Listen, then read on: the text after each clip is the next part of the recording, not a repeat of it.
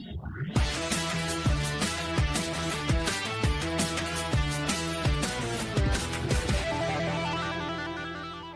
tours that I've done, I've done 10 tours, and not all as a sniper, but my Iraq tours and Afghan tours that I've done were all as snipers. And being a sniper is hard, and I think my final Afghan tour, I got blown up, I got shot in the helmet, went right round and came out the top, and then I got 3 days later, I got blown up. And when I got blown up, I remember being in Bastion Hospital, and I couldn't control my emotions. I just couldn't control my emotions. And I was thinking of stuff that happened on other tours, and I was thinking, why am I thinking of them? Why am I just ignore it? And I kept it to myself, really. And I refused to believe that I had PTSD, because I didn't know what PTSD was. It wasn't a thing, and you refuse to think that you're going to suffer from post-traumatic stress yourself. Welcome to another edition of the Kit Cage, and we are very blessed to have on today Craig Harrison, a former British sniper. How are you, Craig? I'm good, thank you. Thanks for having me on your podcast. Absolutely my pleasure. There's plenty I'd like to talk to you about. So starting off with your early days, both your parents were in the Royal Air Force, but you decided to choose a path in the army. What was it that pointed you in that direction? Basically, because I had horses when I was younger, my childhood was good, and I wanted to become a farrier, basically. And there was no farriers in Civilian Street, which were taking on civilian apprenticeships. So, I joined the army. I joined the Household Cavalry to become a farrier, basically, and then stay in as long as I could, then leave the army with a trade, so I can do in Civilian Street as well. And that was the plan, Yeah, that sounds a very good plan. Now, just pushing forward a bit, because there's plenty of the after military life that I would like to speak to you about. Obviously, you became a sniper. Now, how rare is that for somebody of Blues and Royals Household Cavalry to become a sniper? Yeah, there was... my regiment was stuck in the archaic ages, with the vehicles and stuff like that. And it was like, because we were forward reconnaissance, there was no place for snipers have a role at all. And the person in charge of the RAC regiments, all the armoured side, he decided that, snipers could become in the Household Cavalry. So I applied for it, and I got accepted down to the school. And I remember tipping up at the school, and I had no idea, because there was no snipers at the regiment. I couldn't have a pre-course, so there was no heads up at all what to expect, what to do, or anything. So I tipped up totally blind, and it was paras there was guards, and there was just me from the Household Cavalry. And they had ghillie suits, they had odd boards, they had sticks, they had rifles, they had spotting scopes, everything. I had nothing. I just had my bag ready for, 9.5 weeks of just training, really. So I had to beg, steal and borrow the kit. I think the powers gave me the guards gave me a rifle. The Irish guards gave me a rifle to borrow, and a spotting scope. And the first weekend I had off for the course, I was in the regimental tailor shop making my ghillie suit, making it a bit better than everyone else's. That's what I wanted, to be better than everyone else, and that was, that's what I wanted. Where did that mental drive come from to be better than everyone else on that? I think my grandfather, my grandfather was like a father figure to me, because my mum divorced my dad. So at an early age, so I knew my dad, but I didn't know what happened to him or anything. I know he lives up north now, but I've never reconnected with him. And I just wanted to strive to be better. And my granddad was like that. Everything he wanted to do, he wanted to strive. And I looked at him as a father figure as well as a granddad as well, and he brought me up that way. Yeah, and it's never failed me. That's I can relate to that more. even though my father was he was a farmer, so he was about but never about, if that makes sense. Yeah, for sure. Yeah, all the time. And it was my granddad that brought me up, and I feel that my values were very much installed from him, so I can relate to that. So obviously, you passed that course and you were deployed. Now, I believe your choice of weapon was 115A3. Yeah. That's the rifle. The British Army, they had the L96, the old they call it the Mean Greenie, and they had that for so long, and they sort of like upgraded to the A1A133 rifle, the 338, and but that was more heavier, so you couldn't actually. You don't patrol with a sniper rifle, but in the green zone in Afghan, having the L96, you could get that up quicker and engage quicker, targets quicker. But that 338 was a lump, but it had some stopping power as well. And now, obviously, that's the main thing. Would that be one down from 7.62? Yes, yeah. So, obviously, you're quite renowned for having the longest shot.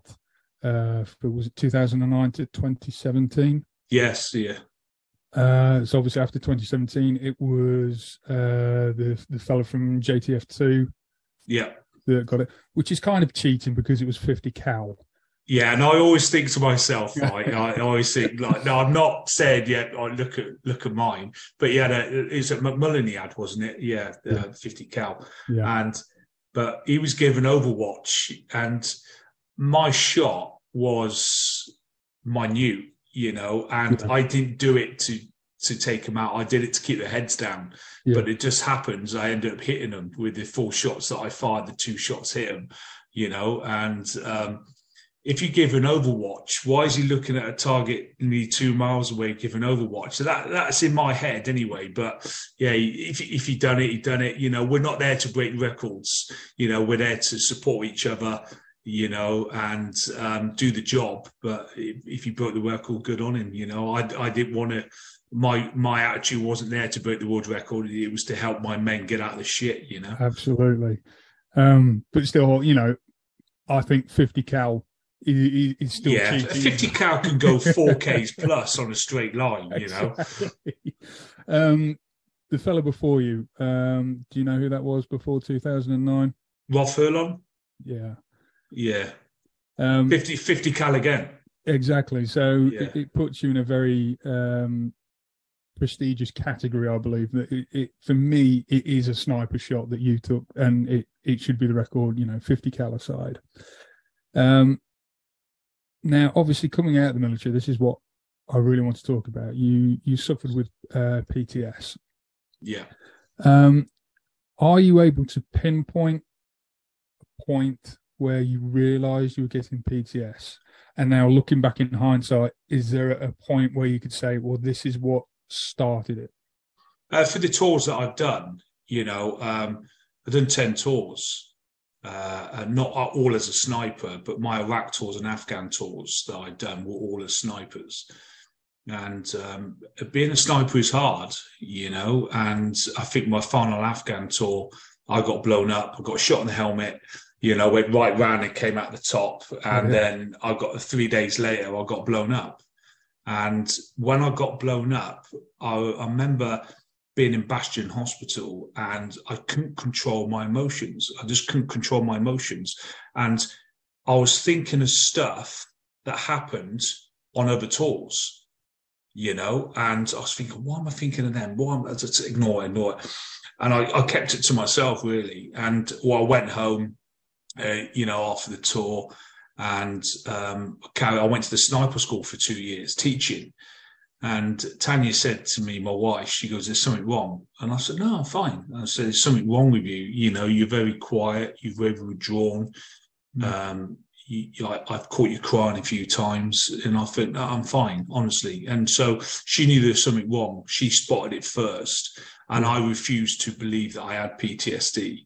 Because I didn't know what PTSD was. It wasn't a thing, and you refuse to think that you're going to suffer from post-traumatic stress yourself because you think, "Oh, no, I'm not going to do that," because the way I am as a human being, And then I went back to the regiment after serving 2 years at the sniper school. And when I was going on exercise, I was taking it too far. You know, I was in fucking Afghan. I was in fucking Iraq. You know, when other squadrons or other regiments would play the enemy, I was fucking thinking they were literally the Taliban or the insurgents, you know, and the regiment spotted it and they called me into the office, into the medical officer's MO's office and said, look, we need you to go to Aldershot just for a checkup, you know. So I went to go and see a mental health psychiatrist in Aldershot, which is not far from our camp in Windsor.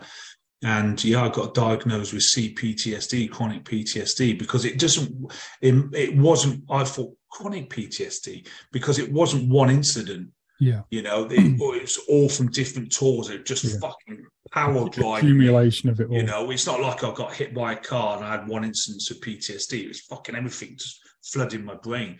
All the missions I've been on, the sniper missions and the stuff that I've seen and done, you know, and I just couldn't control it. But so they put me on medication, and yeah, it was working. The medication was working, but it destroyed everything in my life. You know, it destroyed my sex life.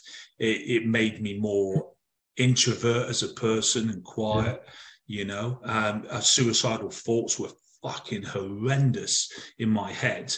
And the army still noticed it, and they called me into the MO's office, and we're going to medical discharge you. So, and I said, what? We're going to medical discharge you. And I thought, but I'm fine. I'm all right. You know, I'm doing my fucking job. I'm doing what I do. And they said, no, you're not healthy to be around, sort of thing.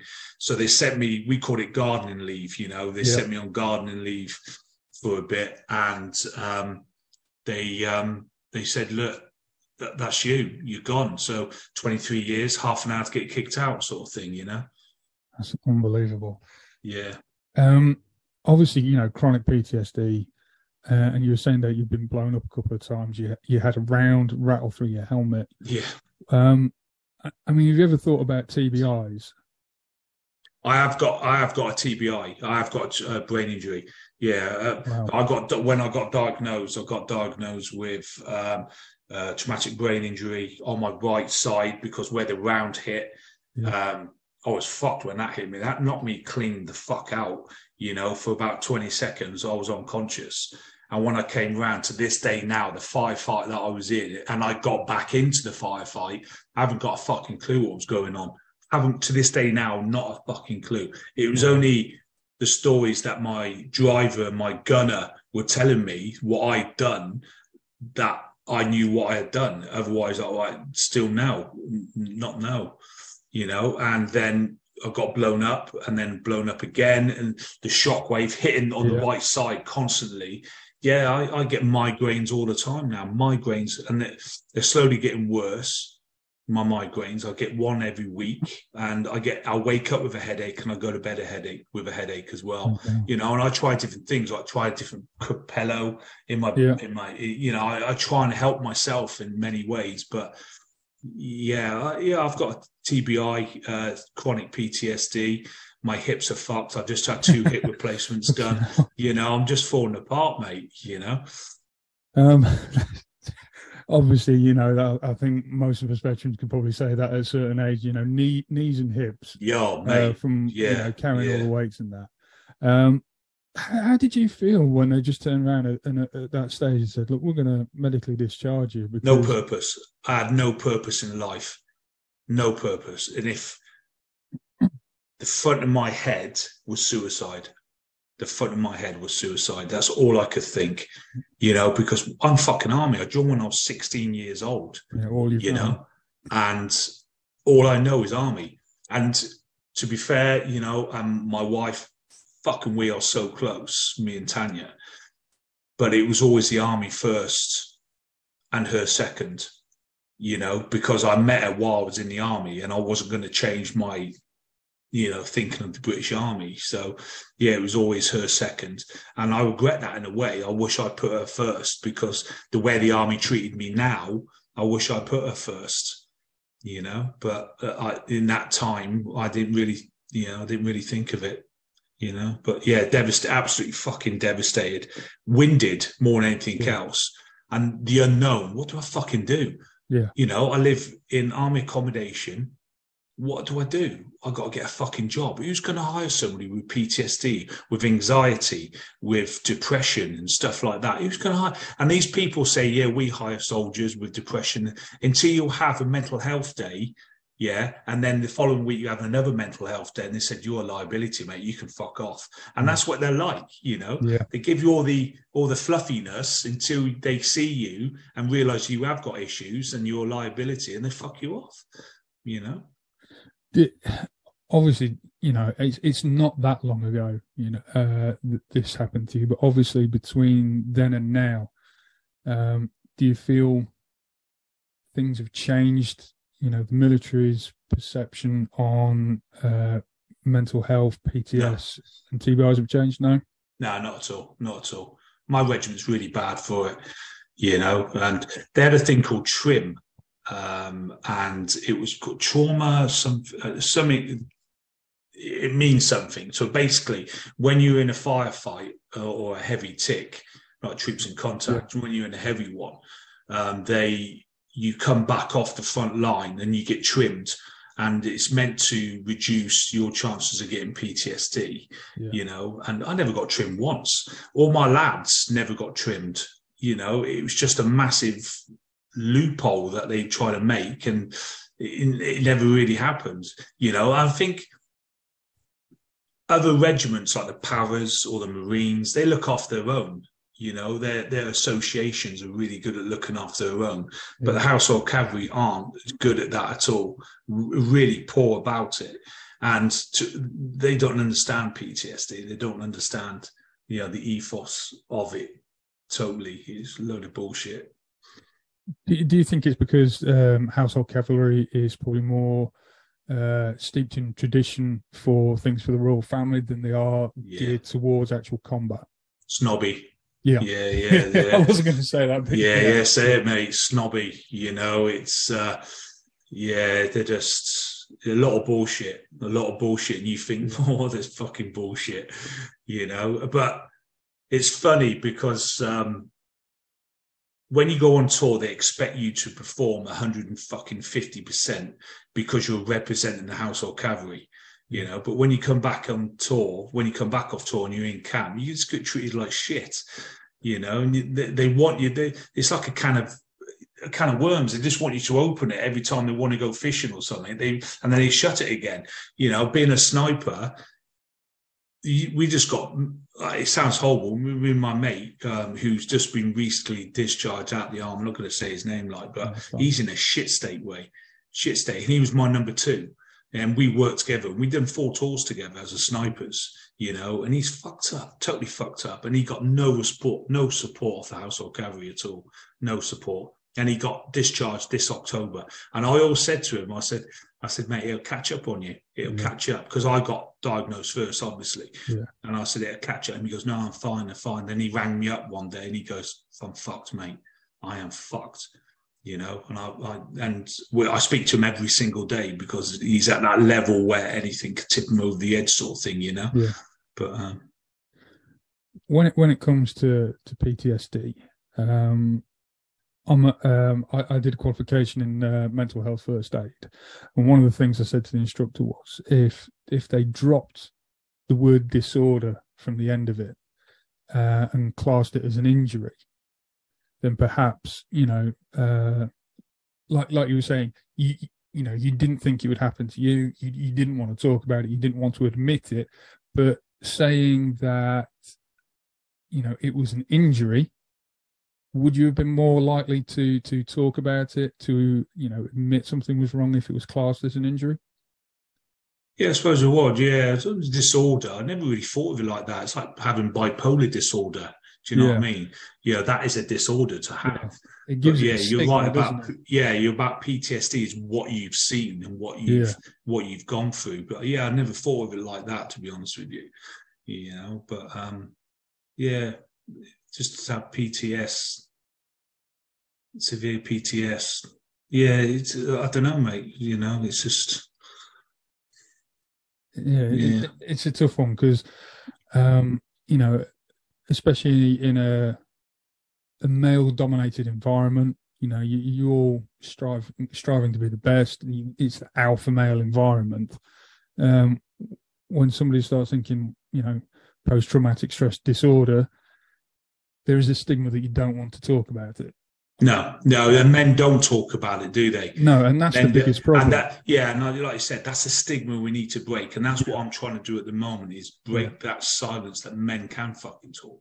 And that's why I do podcasts like this, and that's why I do interviews. And sometimes I get upset, sometimes I do fucking cry. You know, I'm 6'4", I'm 19 stone, and I fucking cry, you know, because I can't control my emotions, because I'm so passionate about people talking. You know, and I always say to people, you can't talk to your wife, you can't talk to your partner, can't talk to a doctor, fucking talk to me. Instagram me, and I'll talk to you at 2:00 in the morning. You know, my wife will talk to you, you know, because that's what it's about. And I always talk about medication as well. And I always talk about medication is not the answer. It's not the answer. But if it keeps you in that straight kill without you dipping, and it keeps you there, fucking take it. Absolutely take it, you know, and it will keep you on that even keel of life and not let you think about suicidal thoughts, not letting you dip to depression, you know. And eventually your mind will mend itself and you become a better person. You can wean yourself off the medication, you know. Yeah. Speaking from personal experience, I was on antidepressants for about a year. Yeah. After an attempted suicide that hospitalized me. Now, the change in person from me before the episode to now, I would say very much that I'm not that person anymore. I'm somebody different. And I think one of the hardest things to accept was that person has gone. The person in front of the mirror now is somebody different who needs to move forward and grow.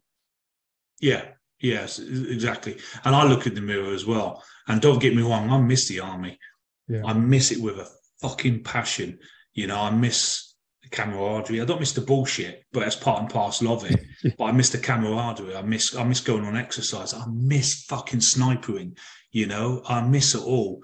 But I'm a different person now.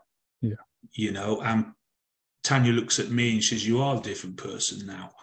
You know, you're a stronger person than you were." You know, and I'm still on a lot of medication. You know, me and my wife don't even sleep in the same room because I have night terrors. I end up lashing out or stuff like that. And I get up early in the mornings and stuff. Certain stuff, I'm still me, still Craig Harrison, but I'm not that person. Just like yourself, I'm not that person, you know, and I feel I'm a better person. Yeah. You know, or getting to be a better person. Yeah, I think we never quite finished the journey. No, you never finish your journey. Never finish your journey, you know, because don't get me wrong, you could have a fantastic week and you get one day blip. Yeah. I call it mental health days, you know what I mean? Or I call it a wobble. Yeah. So when I text Tanya and I say I'm having a wobble, you know, and I'm having a really wobbly day today, you know, because I try and stay away from saying I'm depressed or anything, because if that seeds in my head, then, you know, if I make fun of it, I'm having a wobbly day today, and we talk about it, you know, and that's how I cope with it anyway. Oh, interesting way of coping with it. I might try that with my other life. And, just stay away from the negativity like depression. Like I'm having an anxiety attack. I'm just having a wobble. Yeah. You know, because it won't last forever, and it won't last. It lasts a day or so, and you look in the mirror again, you think, I am that, you know, different. Giving yourself that positive inner monologue, isn't it? Rather for sure. Constantly talking, reassuring yourself, you know. So, obviously, I've spoken to a lot of US veterans as well over my podcasts, a lot of famous ones. Now, how would you say that the US military holds, or the US public holds its military in such high esteem compared to the British? Oh, massively. I think the Americans get looked after, you know. In my eyes, the people that I've seen, the veterans, and, you know, they've a veteran association out there really looks after their wounded and stuff like that. You know, I remember when I went to America and I met somebody, and she was in the Air Force, and she suffered from, she couldn't be cold. She hated being cold. If something wrong with her skin or something, and she got 90% disability. But if I was in the British Army doing that, I'd have probably got 10% disability and told to put a woolly pulley on or something, put some socks on and man up sort of thing. But they look after their own. They do look after their own. Yeah, no, I feel that. And I've known people out there that their pensions are good and everything. I had to fight for my pension. It took me since I got discharged out of the army until beginning of last year to win my case to fight for my pension, So I feel there's a lot that we can learn from the American veterans that we really need to bring over here. Yeah, but we won't though. We won't. No, nothing. They won't take anything from America because we're too, like I said, we're too snobbish as a country and we're too proud. Why should we take advice off the Americans? And that's the attitude that the British Army have got. You see, that saddens me because a lot of good things that the veteran community over there do. There's veteran startups. Some of the veterans are almost held in a celebrity-like status. And they become, points of gravity where people will just, go towards. And if they're giving out positive information, then veterans or, even civilians who are suffering with mental health will absorb it. Now in the UK, we've got a handful of, celebrity status veterans. For yourself, for example, I believe that, you should be held in higher regard than what you were or what you are. Compare yourself to Chris Kyle being a sniper, and then obviously yourself, British military. It's not in the same league, is it, for being not at all well known? And I don't think that's very fair. No, not at all. And like I said before, Dan, mate, it would never happen, mate, in the British Army. It would never happen, unless you're ex-SF and you do TV shows, apart from that, I'm just a normal soldier. Yeah, I broke the world record. I've got mental health issues. I've got PTSD and a TBI. That's me, and I work 9 to 5 in a day and I'm just slip away into the woodwork, don't you? And that's what you do. I love to scream from the rooftops and say, I love to be a massive advocate for mental health. I really would, not take an earning from it or anything, but speak out. Yeah, help. But all the government do in England is they think, I tell you what we do. We give such a money to help the heroes, such a money to combat stress. What the fuck? They're shit. Absolutely shit. They don't do what they meant to be doing. I got fucked off combat stress because I was too complex. Yet you see people in the London Marathon in London running for combat stress and you think, where's that money going? I'm too complex. I've been in a fucking war, for God's sake. You're meant to help me and help the heroes. No, some people have, benefited off it. I've never benefited it. I've reached out to them many a time. But that's the government done then. That's the government done because they've done their bit. They're giving the money to these big charities. Yeah. It's these little charities that do the best. Yeah. People aren't taking an earning from it, but helping veterans find themselves again. Like I do with my survival school. Yeah. I take veterans into the wood free of charge.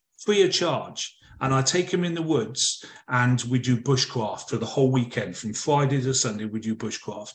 And I just took 4 guys this weekend, and one guy's texted me and he said, "Thank you for saving my life, Craig. Thank you for saving my life." And I went, and it doesn't hit me. And I think, and Tanya goes, "Craig, what does it make you feel like?" I said, "I don't know. It doesn't hit me." I've just been me, and I've given them something to strive for. And I say to them, anytime you're having a wobble or a shit day, come down to school, come into the woods, get away from it all. And they said, "Thank you so much. Thank you." That sounds really good.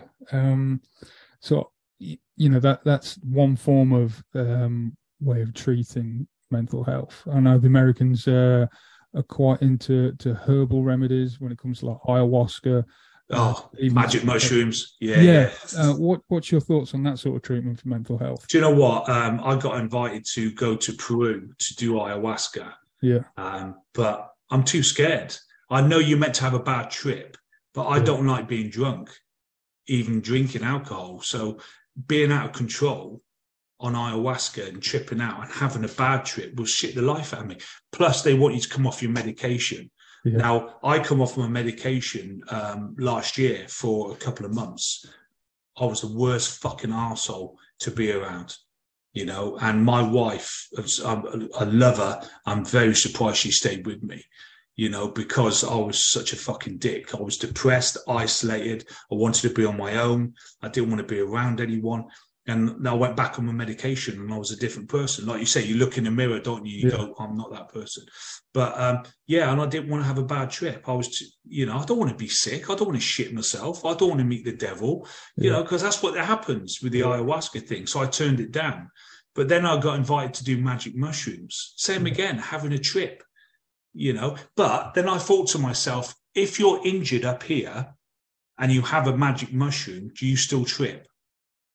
Or does it put you on that even keel? Yeah, you know. But I'm not willing to try a magic mushroom. If it works for them, you know, it works. I remember the Second World War. We used to watch Second World War stuff when we were in training. And do you ever hear when they gave LSD to the soldiers and they filmed it and they were in a wood bumping into trees and God knows what? Yeah, no, that's not my thing. I like to be in control in certain ways, you know. I understand that. One of the things that I was looking towards in the future was perhaps setting up a non-profit to try and for veterans who were interested in doing it, perhaps setting up a non-profit so I was able to send them over there to try it. Yeah, that's a fantastic idea, you know, and people will try it. People will try it to escape that escapism, you know, to get away from PTSD, because it is a dark cloak on people, you know. One of the things that I feel has highlighted these sort of issues really well is a TV program called SEAL Team. I don't know if you've watched it, but it's done an incredible job, I feel personally, of highlighting TBIs and PTS and using herbal remedies like that in a SF environment. Okay. And I think that has done a very good way of portraying it for perhaps veterans and civilians to understand what people could experience, could have gone through. Yeah. I hear now that the SEAL teams, FS teams out there are brain scanning their recruits. Yeah. And then when they leave, they brain scan them again. So when they go to them, I've been injured. No, you haven't, because your brain's exactly the same as it when you first joined, you know, and they're doing things like, which I think is a fantastic idea as well, you know, just fully checking their blokes out.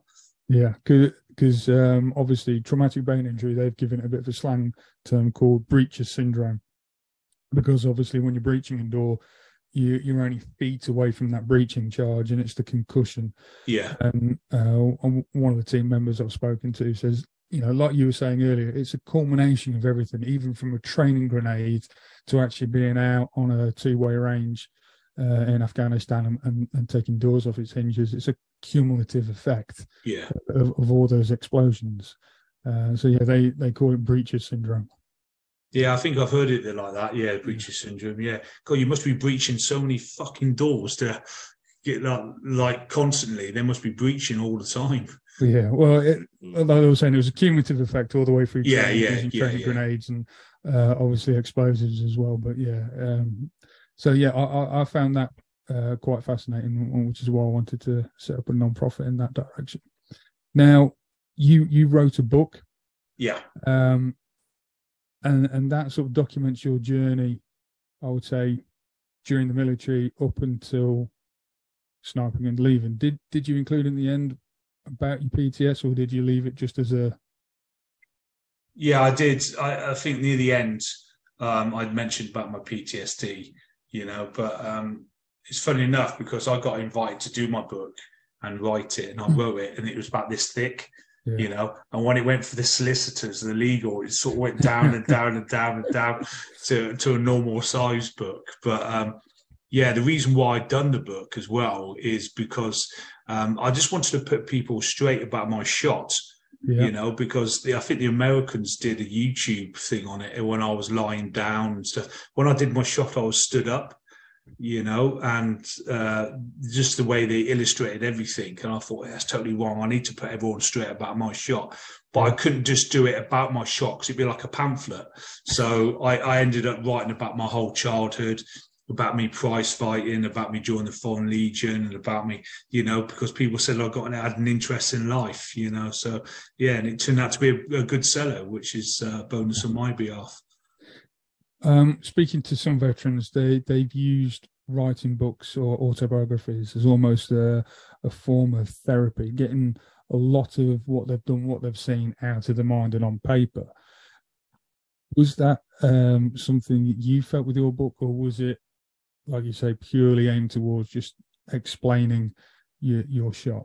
Yeah, first of all, it's about explaining the shot, but more I got into it, more I was going, fucking yeah, I remember that. Yeah. And I wrote it down and go, fucking hell, that happened, didn't it? Yeah, and I wrote that down like that. Yeah, so it brought a lot of memories back, and a lot of good memories as well. Yeah. But a lot of shit memories, and it was good. But, you know, once that book's published and is out there, your mind goes back into the normal shit again, you know. But whilst you're doing it, it's exciting. Yeah. You know? But once it's out there and everything's settled, a few months after that, you're back to your square one again when you see PTSD. And that's why it grabs you by the balls all the time, doesn't it? Drags you down. Did you ever feel, like you said, you briefly mentioned it at the end of the book, did you ever feel like having an extra couple of chapters explaining what it was like from your perspective of how you felt, the emotions of chronic PTS? I did write it. Like I said, it was this fat, you know. And that was cut out of it, was it? Yeah, they cut so much. I could have put what they put out. I could have put another book in. You know what I mean? But they said, you can't do that. You can't put that in. Fuck me, you can't put that in. You know, what the hell? You can't put that in. And I was like, well, I'm not going to have a book left. So, and they showed me what I had left, and I thought, well, if that's the case, that's the case. Yeah. What was their reasons of editing out the bits about your mental health? Was because it directed at the army? It's not directed at the army. It's too fucking hardcore, you know. And they said, fucking hell, you can't put that because it's too hardcore. Like, I got a book that I write in, all right, and it's got a lock on it, and I write in it every single fucking day. And what's in that book is the most vilest things that I fucking think of. Yeah. So I wake up in the morning because I suffer from suicide ideation. So I think about suicide every day, in the morning and in the evening. Doesn't mean I'm going to carry it out. It's just the way I think up here and how I feel, you know. So I write in this book all the time. Now, I took that book to a publicist and I said, this is PTSD in this book. All this book's about PTSD. And I'm near the back of nearly finished the whole book. And I said, I want to publish this book. And they looked at it and they went, no fucking chance. No one will ever touch this fucking book. And I said, why not? Why not? People need to understand, normal civilian people need to understand this is what a veteran goes through. This is what mental health and CPTT is all fucking about. And they went, no one will touch it. No one will touch it. And it's a shame. It's a shame. Because it's something that we need, isn't it? It is difficult for somebody who's not lived that life to understand, you know, how you're feeling, what you're thinking, because they haven't walked in your shoes, they haven't been through that. Only another veteran that would be in your shoes currently would understand. Yeah. And I think that's where the hardship lies, especially for loved ones, relatives, family members, because they walk on eggshells all the time, don't they? They don't want to trigger you, so it's almost they get like a secondary PTS because they are wary of what they say because they don't want to trigger you into an emotional response, I'd imagine. Like Tanya, my wife's got secondary PTSD. Yeah. She will not admit it, but she has, off me. Yeah. You know, and she said she walks on eggshells. You know, but when I do my survival, my bushcraft stuff, and I come back on the Sunday, she said, "You're so fucking different. You're just so fucking different." And then reality hits, and I'm back at home. I'm like, okay, Then the next weekend comes, and I'm like, fucking yeah, because it's what I enjoy doing. But yeah, she struggles. She fucking massively struggles, and it's my fault. And it's my fault. I call it infect. You know, and I isolate myself so much because I infect people with my fucking misery. So if you stuck me in a room with 10 other people and they're happy as fuck, and you stick one person in there who's miserable, you're going to start infecting them, and they're all going to start. And that's how my train of thought thinks, you know. So I isolate myself all the time. I don't go out much or anything because I just don't want to infect people with my misery. No one deserves to what I think about, you know. But my wife's with me 24/7, and I've infected her, and I'm, you know, and I say sorry to her all the time. You know, I say, I'm so sorry. I'm sorry. Sorry I'm like this, and sorry this has happened to me.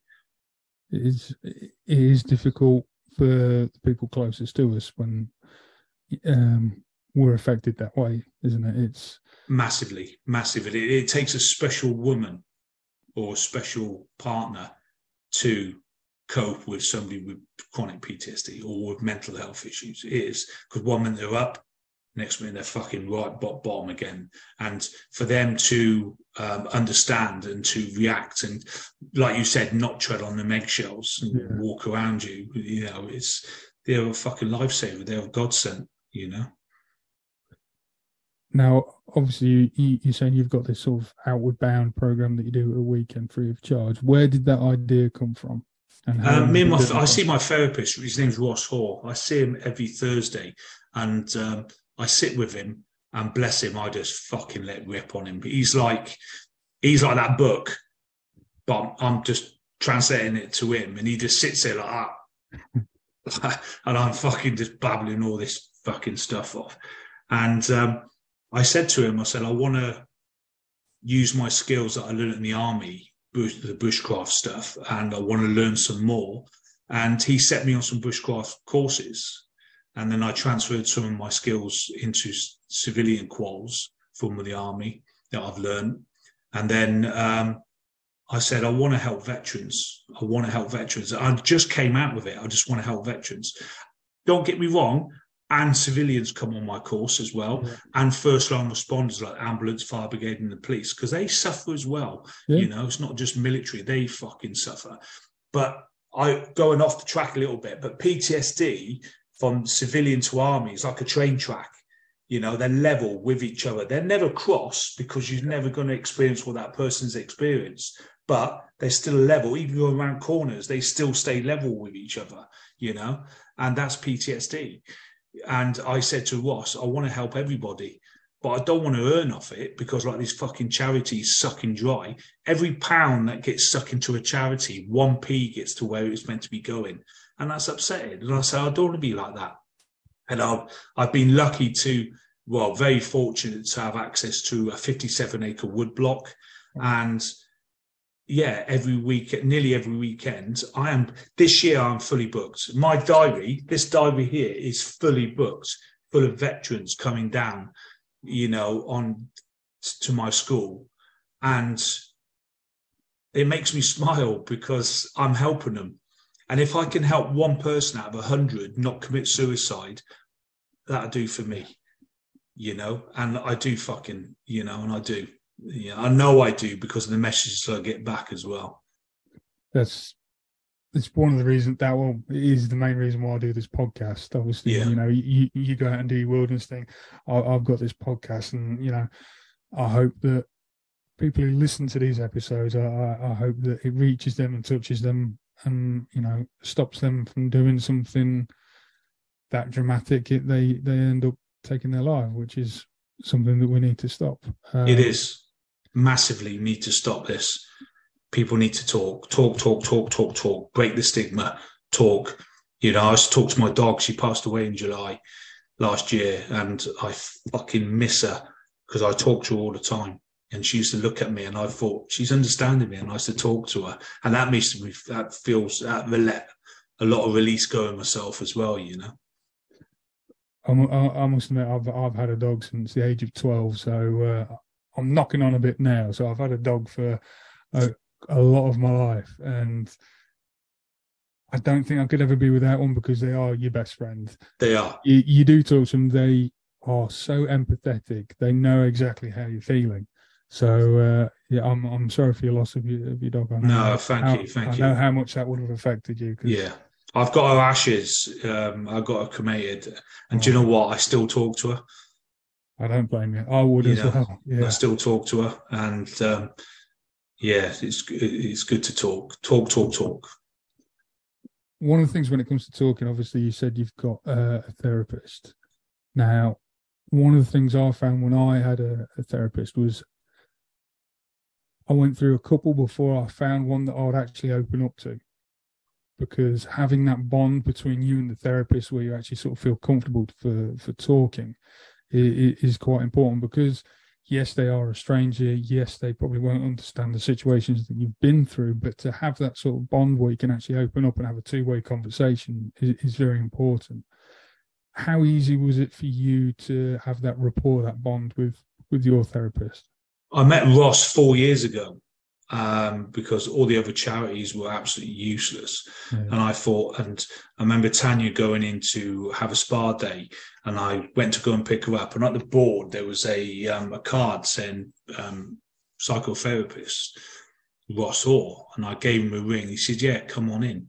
So I sat down and talked to him. And do you know what? I was like, fucking like this guy straight away. I like this guy, and 4 years on, and I see him every week. And he's become like a friend as well as a therapist. Yeah.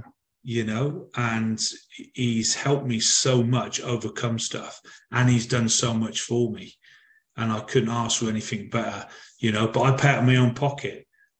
Yeah, because I believe these therapists that you go and see for the national health or, anything like that, they clock watch.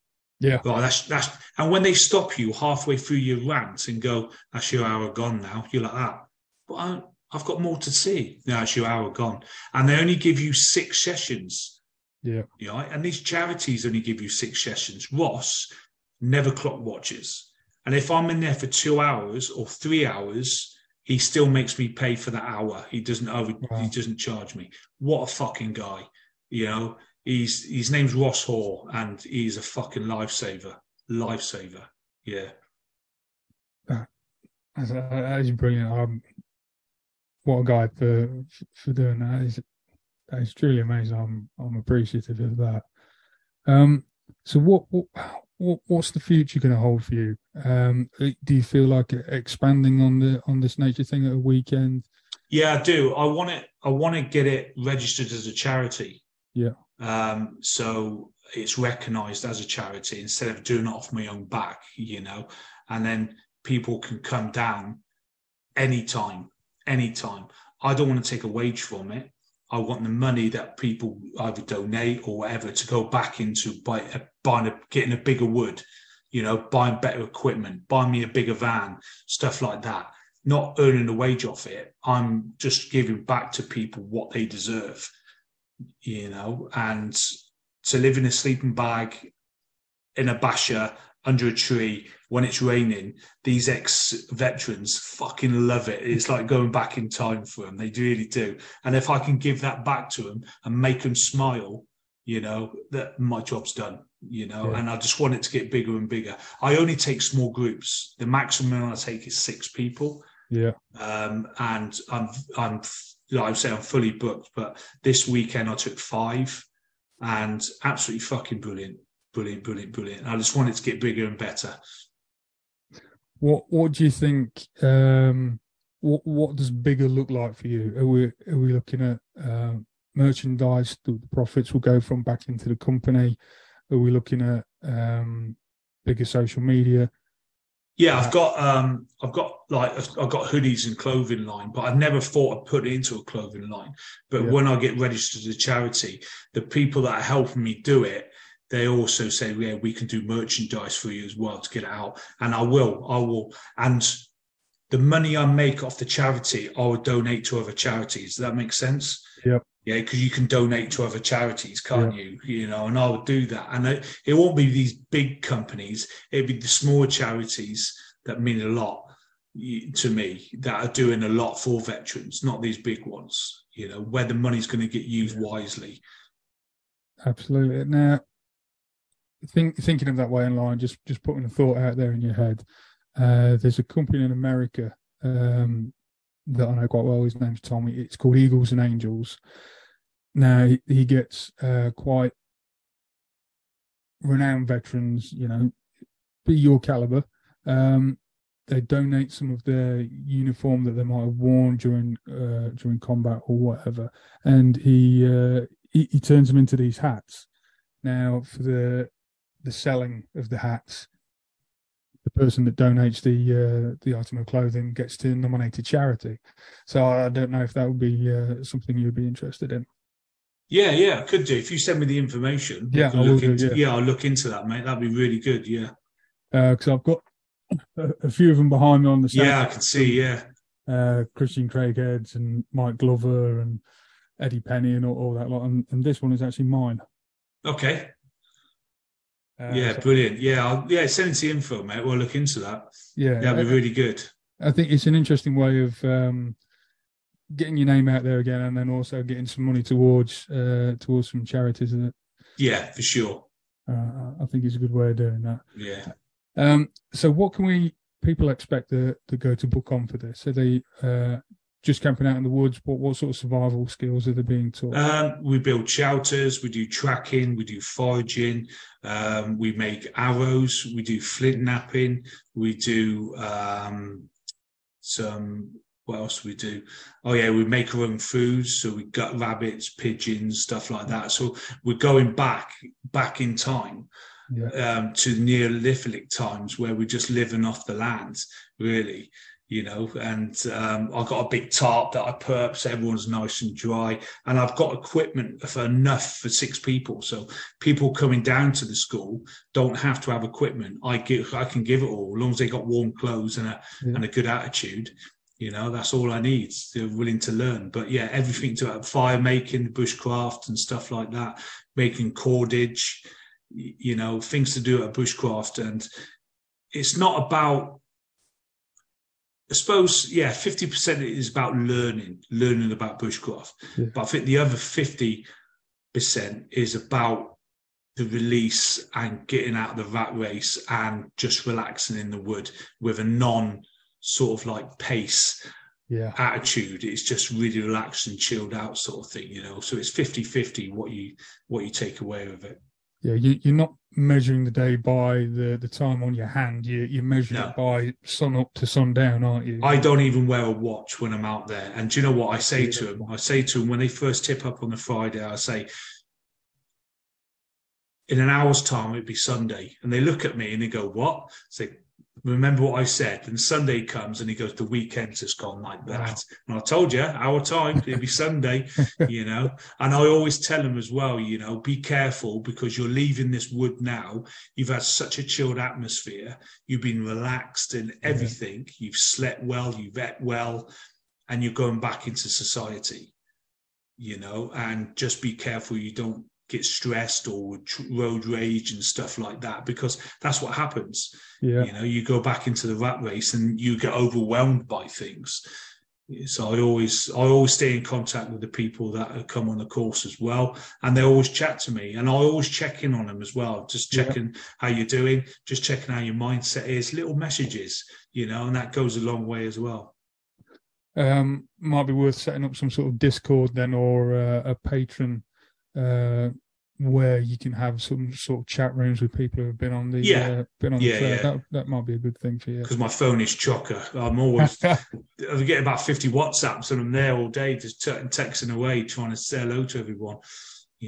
Well, there you go then. If you turn it to a web-based platform on Discord or a Patreon, it might just take that mobile phone out your hand a little bit more and cause you a little bit less stress as well. Yeah, for sure. I'll look into that. Yeah.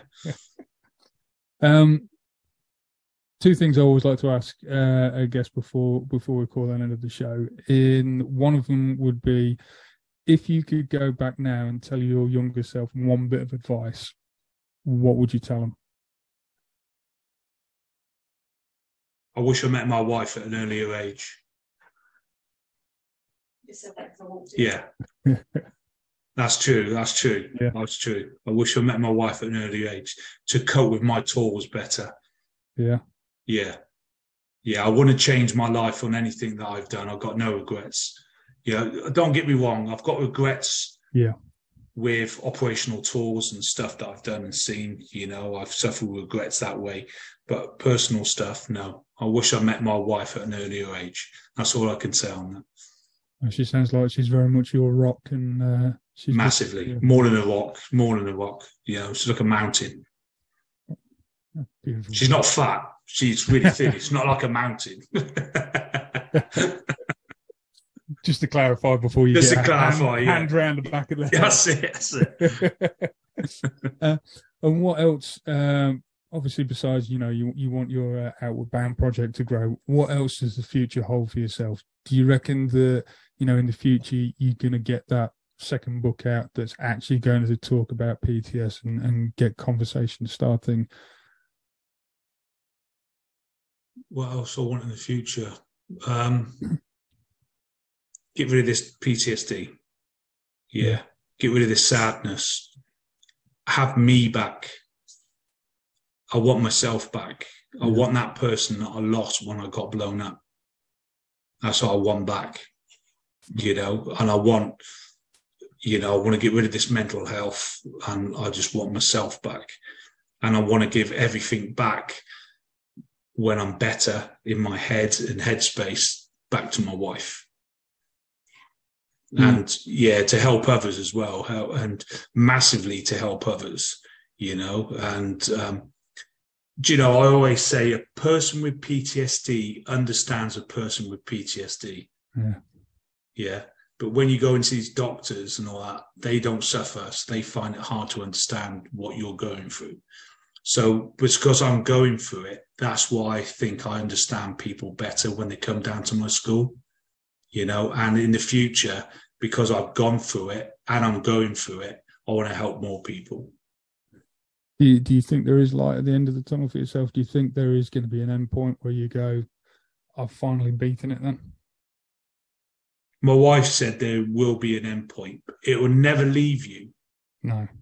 But you cope with it better. Yeah. You'll never stop them images because I've seen things. She goes, you've seen a lot of horrible things and you've done things. That will never leave you, but you learn to cope with it better. Yeah. I'm scared to leave my therapist. Does that make sense? Because I talk to him all the time. And if I miss a week, I get really panicky that I missed a week because it's become such a routine for me. Yeah. I'm talking about the stuff that I've seen and done. I'm scared to think that one day he's going to go, that's it, Craig, we're done. I'm thinking, fucking hell. He never would. It'd be up to me to make that choice, I think. But, yeah. I think it's one of those things that when we talk about mental health, we've got a thing called a stress bucket. And obviously during the day, you've got your PTS going in there. You've got, like you say, road rage going in your stress bucket. And one of the things to relieve the stress is you turning your tap on. The way to turn the tap on is through many things. It could be physical exercise, returning back to nature, or like you say, talking to a therapist. So when you're removing one of those coping mechanisms, that tap just gets closed that little bit more and your stress bucket starts filling up again quite quickly. Yeah. So, I can understand why you're feeling anxious of, not being able to speak to him. Maybe other coping mechanisms thrown in there and weaning off very, very slowly. Buy another dog, get another mate, disappear into the woods for the weekend. Yeah. Sounds a good plan. That sounds good. That sounds good, doesn't it? Bit of hunting with a dog, bit of fishing. That's it. And just do that and calm down. That's it. Beautiful. Well, I hope to stay in touch with you. It's been please do that. Absolutely brilliantly talking to you. Thank you. You've been through a lot, and I wish you all the best for your continued journey. I know you'll get there. Cheers, Dan. And I hope you're in a good place, and I hope you do well as well, mate. Thank you kindly. Thank you very much. No worries. Thank you. Thank you.